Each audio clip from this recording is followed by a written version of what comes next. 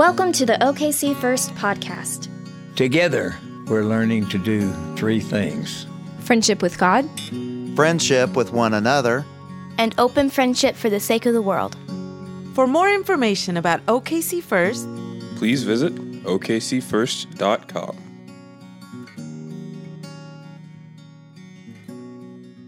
Welcome, everybody, to another installment in our summer sermon series called Uncommon Time. I will alert you right off the top here. This is a kind of a difficult sermon to preach. It might also be a difficult sermon to receive.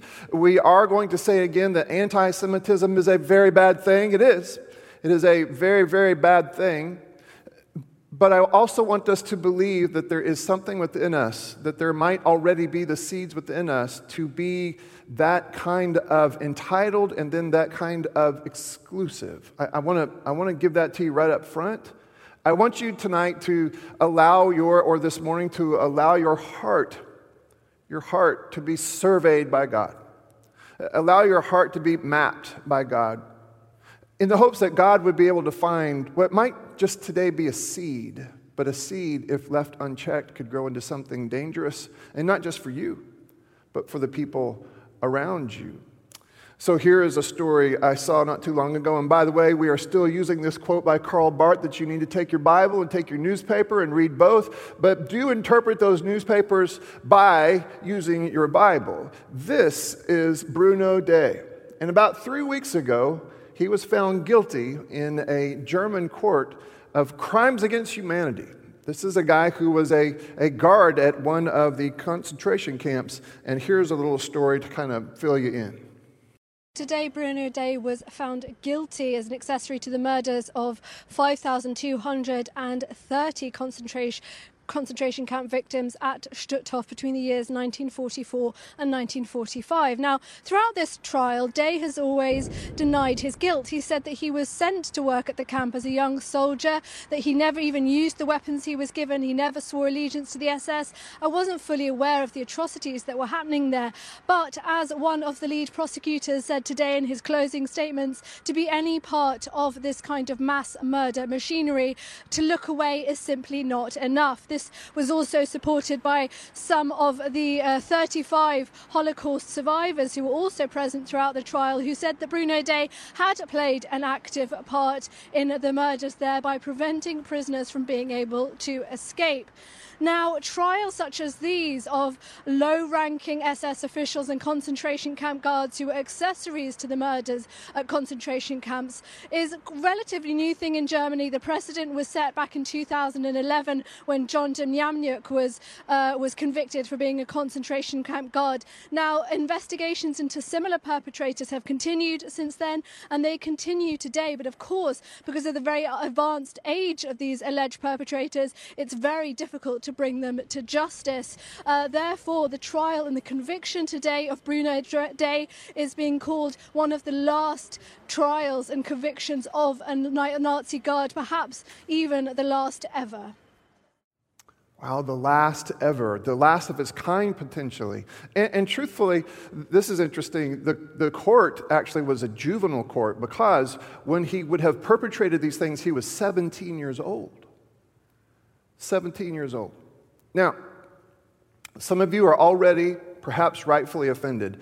Are you, John, comparing us to these types of people? What I'm asking you is this. Is it possible that Bruno Day, as a young teenager, is it possible that he was not at one point capable of this kind of thing? What happened over a period of time for him to move a little bit at a time to the place where he could actually be capable of what he has now been convicted of? And so now the question is returned to me, and I'm returning it to you. What lurks beneath the surface? What lurks deep inside of us somehow that is that seed that if left unchecked, if not uprooted somehow, that over a period of time could cause us to become monsters that right now we couldn't even imagine? I mean, what is it about a group of people, a person or a group of people, that can look at another person, another group of people, and feel entitled not only to my rights in my life, but entitled to your life? I mean, how does that happen? Do entitled people just drive you crazy? I do have an amen out here. Yes, I miss amens. Yes, entitled people drive me crazy too. Paul is going to speak out against an entitlement that he sees bubbling just beneath the surface there in Rome amongst Gentile Christians where these Jewish people are concerned. But as we hear this story in its own context, it's very important that we build the bridge to today, 2020. And I'm going to ask myself, I'm going to ask all of us, I'm going to ask everyone listening and watching the same question. What might there be just beneath the surface? What kind of entitlement do you perhaps suffer that allows you at some level, at any level, to exclude the other based on that sense of entitlement? Again, God, may we have the courage to let you look in the deep recesses of our heart on the off chance that there is something there that does in fact need to be uprooted. I mean, another way to ask the question is this: is there a person who makes your skin crawl? Another way to ask it's this: is there a group of people that make your skin crawl? Is there a group of people that challenge the most dear things that you believe? The challenge, the beliefs that you hold most dear, the thing that you hold to most tightly. Is there a group of people that you find to be so far from where you are on any real spectrum that somehow, if you're honest, you kind of feel like you might be a little more human than they are? There is a dangerous sense of entitlement there that, again, left unchecked, will result in a dangerous kind of exclusivity. Dangerous exclusivity. Now, admittedly, what we have just heard about here with Bruno Day, all of that, the Holocaust, that is as radical an exclusivity as the world has ever seen. Radical exclusivity. But what if I were to tell you that what God has in mind and what Paul's trying to communicate to us now is something that we might call a radical inclusivity? Do you have it in you? If you do, it will be because God has placed it in you. And if you have it in you because God has placed it in you, it is because at some point you've allowed God to work with you at the level of the deepest sort of entitlement that you might suffer, that I might suffer, that we might suffer. Again, we are talking about Rome. And again, we're going to access this story. The Jews had been expelled by Claudius, but now Claudius has died. And so the Jews are coming back. These would be Jewish believers, so Jewish Christians, but also non-Christian Jews were coming back. And the Jewish Christians were coming back to find that the Gentile Christians had taken over the church. They had chosen all of the colors for all of the carpets and everything, and it was just maddening. Maddening for the Jewish Christians to come back and see that the Gentiles had taken their place. But here is what really concerns Paul tonight. It was also maddening to the Gentile Christians that the Jewish folks were coming back. Who do they think they are? This is our spot now. And by the way, if they were to say such a thing, it wouldn't just be a geographical thing. They weren't just saying, this is our church now. They were saying, hey, no, wait a minute. We're the family of God now. We've already heard that in this book already. The brothers and sisters of God. Jewish folks, you have had your chance, but now, because we believe by faith, we're the brothers and sisters of Christ, the children of God. We'll be just fine without you. Without you. Paul is Jewish. Paul is very Jewish. He will say that a couple times in Scripture. Exceedingly Jewish. And so, even a whiff of this from these Gentile believers just sounds off the alarms in Paul's head. And so Paul wants to address this, yes, because he's concerned about his Jewish kinfolk. But he is also concerned about these Gentile kinfolk because he knows that this kind of entitlement will lead to a dangerous kind of exclusivity. And these who would be entitled and then exclusive will themselves find themselves on the outside looking in if they're not careful. Let's actually go back.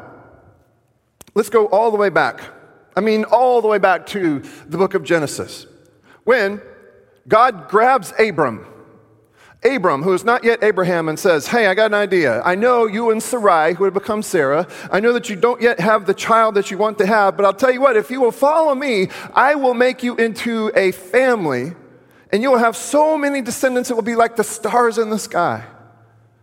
And beyond that, I will bless those who bless you. And the one who curses you, I will curse. And listen to this. And in you, all the families of the earth shall be blessed. God chose Abram. God chose Abraham and Sarah. God chose these people to be the tool in God's hands, the means whereby God would bring hope and restoration and redemption to all people, not just the Jewish people, but through the Jewish people to all people. Okay, pause button right there.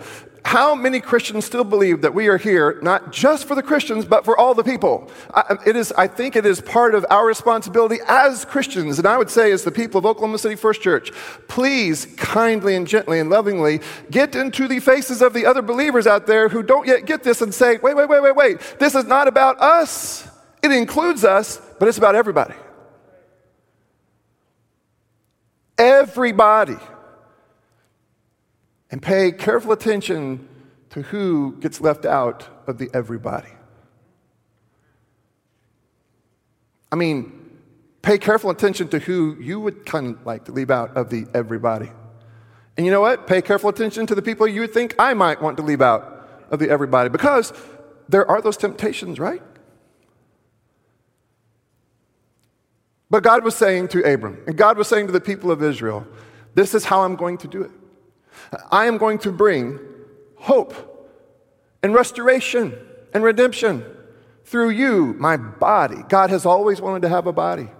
And there was a point in time when that body was the nation, the people of Israel. Yes, there came a point at which that body was Jesus Christ. And yes, there is now a point in time when that body is us, the body of Christ. But way back when, it starts with the people of Israel. It starts with them. We continue their story.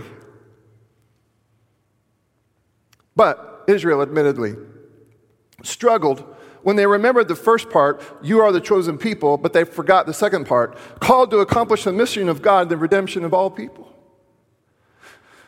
And forgetting the first part meant forgetting their sense of corporate identity. Remembering the first part, but then forgetting the second part, led to their feelings, the Jewish folks, of entitlement, and gave rise to their tendencies to exclude, to be self-absorbed, to identify all of those as not us, as the other, to subtract from the dignity and the humanity of the other.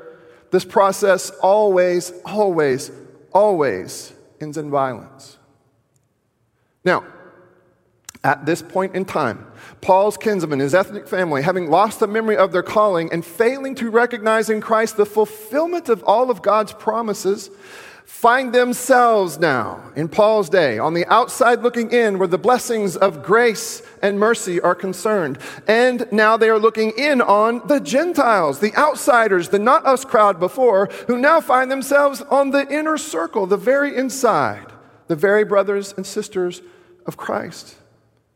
The Gentiles have now been adopted into the family. By the way, we're Gentiles. The Gentiles have been adopted into the family, but Paul now senses a familiar sickness creeping in, and he warns the Gentiles to consider themselves, to consider their place, to consider their blessings. Paul confronts this familiar and troubling dynamic now at work among the Gentile Christians. Maybe this will help us as well. As you know, this is a picture of Rembrandt's prodigal son. It's like this.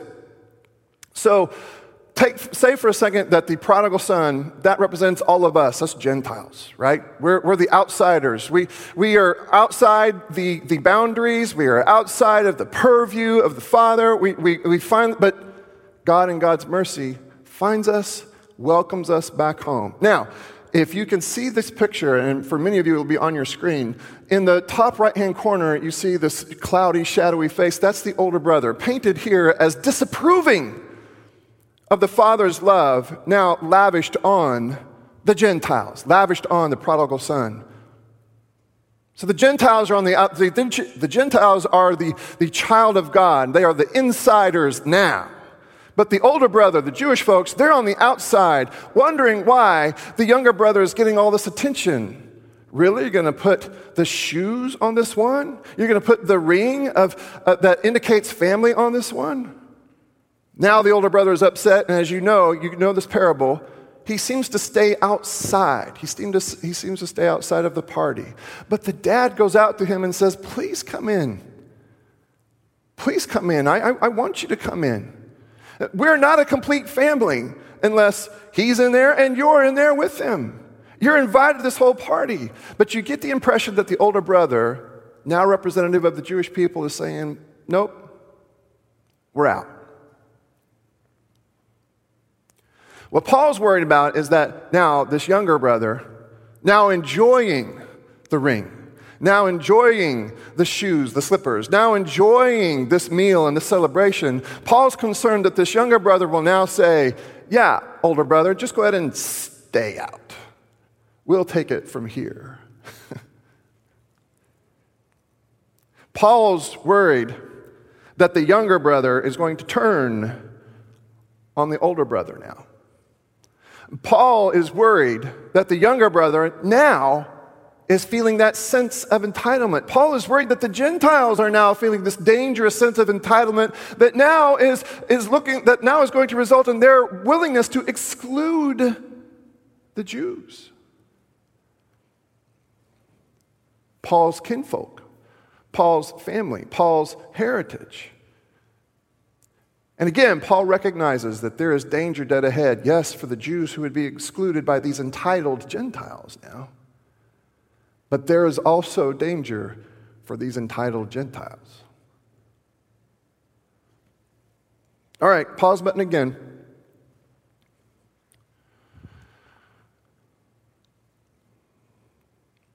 As you look around, and we have to talk about our church, we have to think about Christianity writ large. Are there groups of people that we leave out? Are there groups of people that at some level we almost feel entitled to leave out?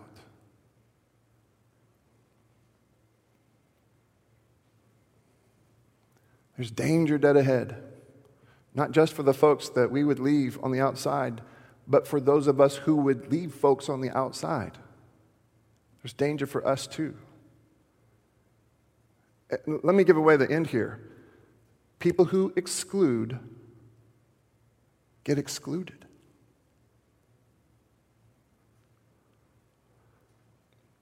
Okay. So Paul is confronting their sin, and he says, I ask then, you Gentiles, has God rejected God's own people? By no means. I myself am an Israelite, a descendant of Abraham, a member of the tribe of Benjamin. It's hard to get more Jewish than me. I'm telling you, God has not rejected his people whom he foreknew. God has always known he wanted to have a people. He's always wanted to have a body. I'm telling you right now, you Gentiles may have rejected these Jews, but God hasn't, and you dare not reject somebody that God hasn't rejected. Christians, we dare not reject someone that God has not rejected. Paul goes on to say, hey, let me remind you, you're adopted into this family. Gentiles, you're adopted, and it's great, and we celebrate you as an equal. You're a child, you're a brother and sister of Christ, and we're glad that you're here, but make no mistake, you're adopted into this family. I mean, listen to this, verse 17. Now, if some of the branches were broken off, and you, Gentiles, a wild olive shoot, were grafted in their place to share in the rich root of the olive tree, do not boast over the branches. If you do boast, remember that it is not you that support the root, but the root that supports you.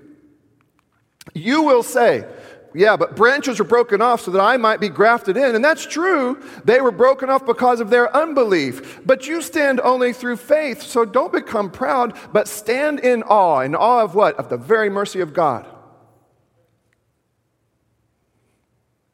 Let's remind one another again. as Paul is reminding the Gentile Christians, if sitting where you are today, you understand yourself to be Christian, I celebrate the decision that you made at some point, but please know that God did way more of the work than you did. I worry about Christians. I worry about my own Christian heart when I let gratitude bleed away. When I am not in awe of the mercy of God, I am not yet where God wants me to be. Verse 21. For if God did not spare, this is hard to hear, guys. For if God did not spare the natural branches, perhaps he will not spare you. Note then the kindness and the severity of God. Severity toward those who have fallen, but God's kindness toward you, provided you continue in his kindness. Otherwise, I just told you, excluders are excluded. Paul says right here. Otherwise, you also will be cut off. And even those of Israel, if they don't persist in unbelief, will be grafted in, for God has the power to graft them in again. Skipping down to the verses that Kristen read for us earlier, verse 28. As it has to do with the gospel, that God raised Jesus from the dead. Okay, they are enemies of God for your sake. They are not here, there is room for you here. But as regards election, they are beloved. These are God's first sons and daughters for the sake of their ancestors. For the gifts and the calling of God are irrevocable. Just as you were once disobedient to God, Gentiles, but now, you old prodigal sons and daughters, but now you have received mercy because of their disobedience. There was room for you. So they have now been disobedient in order that by the mercy shown to you, they too may now receive mercy. See, there are spots in this family for everybody, but those spots are never earned, they are gifted. And you get that, Gentiles. You get that these spots in the heart of God, in the family of God, they are gifted. Our hope is that the Jewish folks will recognize that they cannot earn their way into this family and earn their way into the heart of God, and that they too will join us around this table because they will have answered the invitation of God given in the mercy of God. Because God wants both brothers, the older and the younger. So Gentiles, you dare not feel entitled to that which you have been given like a gift. And you dare not feel that sense of entitlement lest you will become one of those people who will exclude the other, forgetting that you're only here because of God's mercy too. Or, as N.T. Wright says, there are no promises of salvation for those who think it's their birthright. Is that terrifying to anybody else? By the way, N.T. Wright is not sharing N.T. Wright's opinion. He is sharing Paul's opinion. He is sharing a scriptural opinion. The promises of salvation are for those who know that they have no hope but to trust the mercy of God. But to trust the mercy of God. So as long as we're talking about current events, let me ask you some tough questions. How do you today experience the continuing story of racial tension? That's just one of the stories that we are monitoring these days. How am I experiencing the ongoing discussions and the conversations about the coronavirus? I don't know if you know this, but there are deep and strongly held opinions on either side of the exact same issue.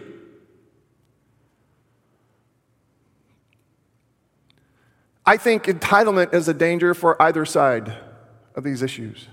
I think the kind of entitlement that leads to a radical exclusivity is also a danger for folks on either side of some of these same issues. Where are the weirdo Christians out there who are trying to keep everybody at the table?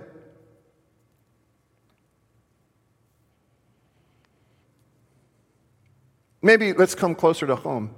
Let's ask ourselves again, is there anything in me, in you, in us, that hints of entitlement? Is there anything in me, in you, in us, that at all smacks of this tendency toward exclusivity? If yes, the bad news is that you're not yet different. If it's yes for me, it's that I'm not yet different. We are not yet different. That's the bad news. The good news is, even there, we're not far from the mercy of God that changes everything. Everything. We started with the Holocaust. We're going to go back to the Holocaust. According to the Catholic calendar, today is a special day. It is the feast of St. Maximilian Kolbe. Now, this is a relatively recently honored saint. In 1982, he was canonized. He was beatified as late as 1971. He died at Auschwitz. This is a Polish ordained Catholic priest and a leader in the community, so it made sense for him to be arrested and whisked off to Auschwitz. And the intent, this was the second time he'd been arrested, and the intent was to take his life because they were hoping that this would sort of break the back of the rebellion that was happening in and around Kolbe. He was there for 3 months and suffered savage beatings, and one day in particular it was particularly bad because the prisoner had escaped. And so after they had beaten everyone, the commander of the German army that was there walked through and said, "We're going to take 10 lives today. This one, and that one, and this one, and that one, past Kolbe, and this one, and that one. You 10, follow me." And by the way, they would be killed via starvation. And so they lined up to go. And Kolbe stepped out of line and said, "Not that one. He has wife and children. I will go in his place." He was asked, "Well, who are you?" And he said, "I'm a priest. I'm a priest." No name, no mention of his fame, just silence. And as the story goes, the commandant, dumbfounded, perhaps with a fleeting thought of history, kicked this Polish sergeant out of line and back into his barracks and ordered Kolbe to go with the other 9. And he died weeks later. This is radical inclusivity. Radical exclusivity, that's the commandant taking lives. He's entitled not only to his own life, but to the other lives as well. But radical inclusivity says, no. I will give what I have to you, for you. To you, for you. I promise I'm not going to preach next week's sermon, but you should know what's coming next. I appeal to you, brothers and sisters, by the mercies of God, given all that you have heard, given all that you've heard of how God forms a family, given all that you've heard about how you should be radically inclusive of the other because you understand that it's only by God's mercy that you are here today, I appeal to you, brothers and sisters, by the mercies of God, that you would present your bodies as living sacrifices, holy and acceptable to God. This is what it means to worship. This is what it means to worship. Radical inclusivity. Okay, John, how do we get from here, wherever I am, to there? How do we resist this all too human tendency? How do we root out any sense of entitlement that would tempt us to exclude, demean, or even eliminate? How do we become people known for mercy and hospitality and sacrifice? Here's what we do. There's a lot of things that we do, but this one thing's very important. We remember and we rehearse as often as we can the mercy and hospitality and sacrificial love shown to us, perhaps most pointedly around the table. I don't know if you saw my friend Tamara's Facebook post the other day. She was talking about the stains on the carpet. And there are stains. I was going to walk, but I noticed that there were stains everywhere on the carpet. Lots of stains. I can see them from here. I want to read you the caption to this picture that she put on her Facebook page. It says, "I took this picture a few weeks ago. To most, it looks like a stained carpet because that's exactly what it is. But if you're a part of a community that takes Eucharist by intinction, you know that these are tiny drops of juice. Months ago, these stains were meaningless, if not an eyesore. But now, they represent a time my heart aches for, when we could come together and respond to the invitation to come to the table. These tiny stains remind me of what we've lost in the last 6 months, and they give me hope that one day we will stain the carpet again." They give me hope that one day we will stain the carpet again. Radical inclusivity is what we see and what we remember and what we rehearse around the table. Radical inclusivity. I have worried about us. In the loss of the weekly Eucharist, I have worried that we have lost that thing that anchors us, that roots us in our core story, which goes something like this: God in God's mercy chooses us. And I tell you this all the time, that I hope we eat so much of this communion bread. Pastor, are you worried that we're gonna lose some of the significance of this if we have it every week? Oh no. If somehow I could decree that we would have it 3 or 4 times a day, I would do that, so long as we could remember what it's for. I want you to eat so much bread that you become the bread that is taken, blessed, broken, and given. That's radical inclusivity.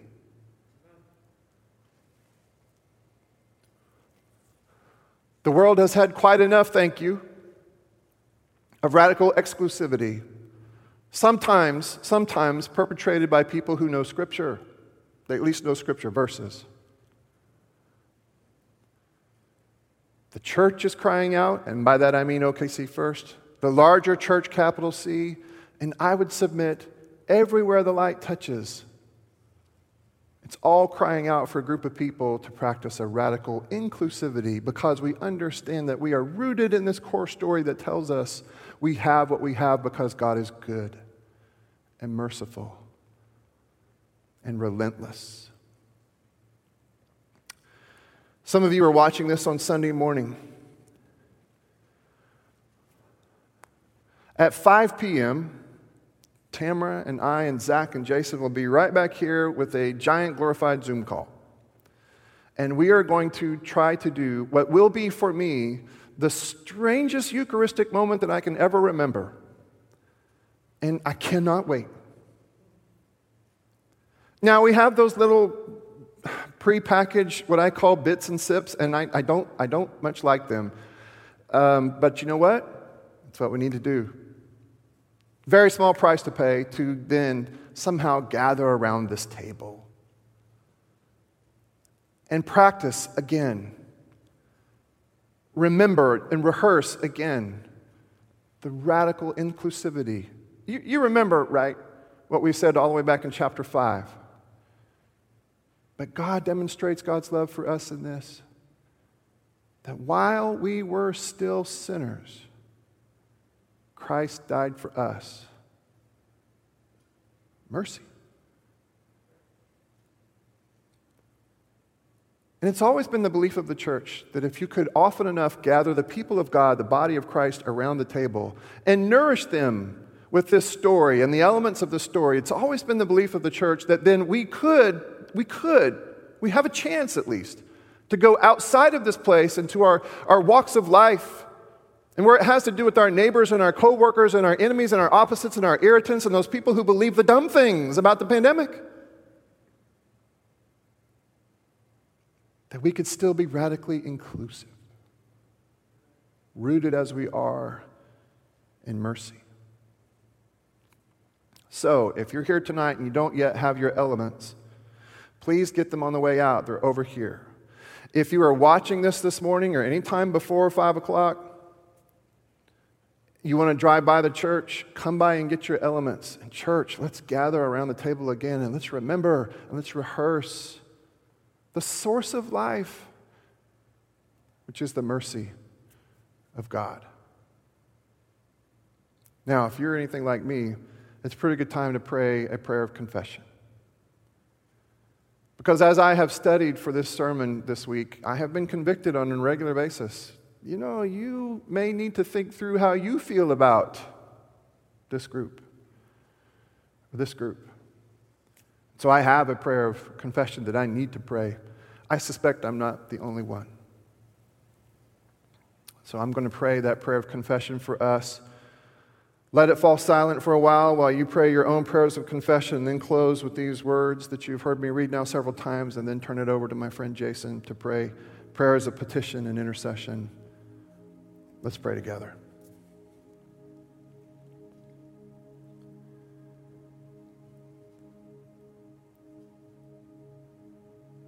God, am I entitled? Are we entitled?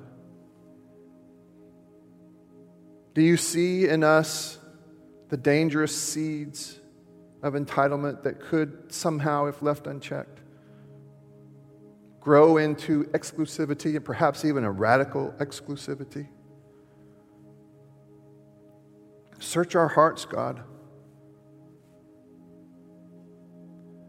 We confess, Lord, that we are just human enough, that there are certain types of people, there are certain people, perhaps even certain groups of people we find difficult.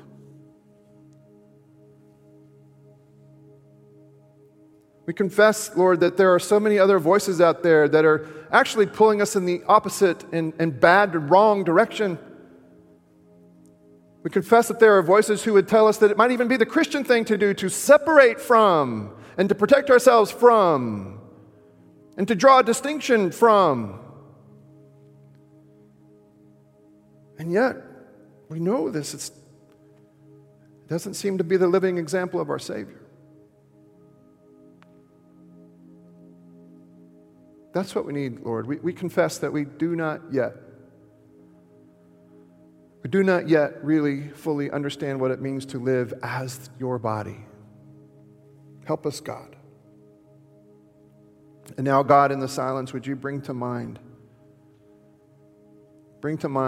that person or perhaps that group of people we struggle with. Bring to mind, Lord, the folks that we might exclude if left unchecked.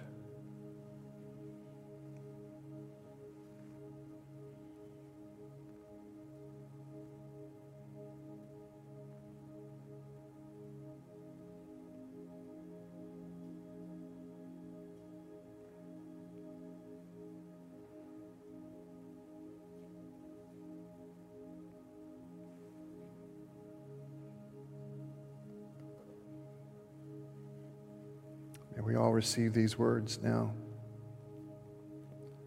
May the Almighty God have mercy on us and forgive us all our sins through our Lord Jesus Christ. Strengthen us in all goodness, and by the power of the Spirit, keep us in eternal life.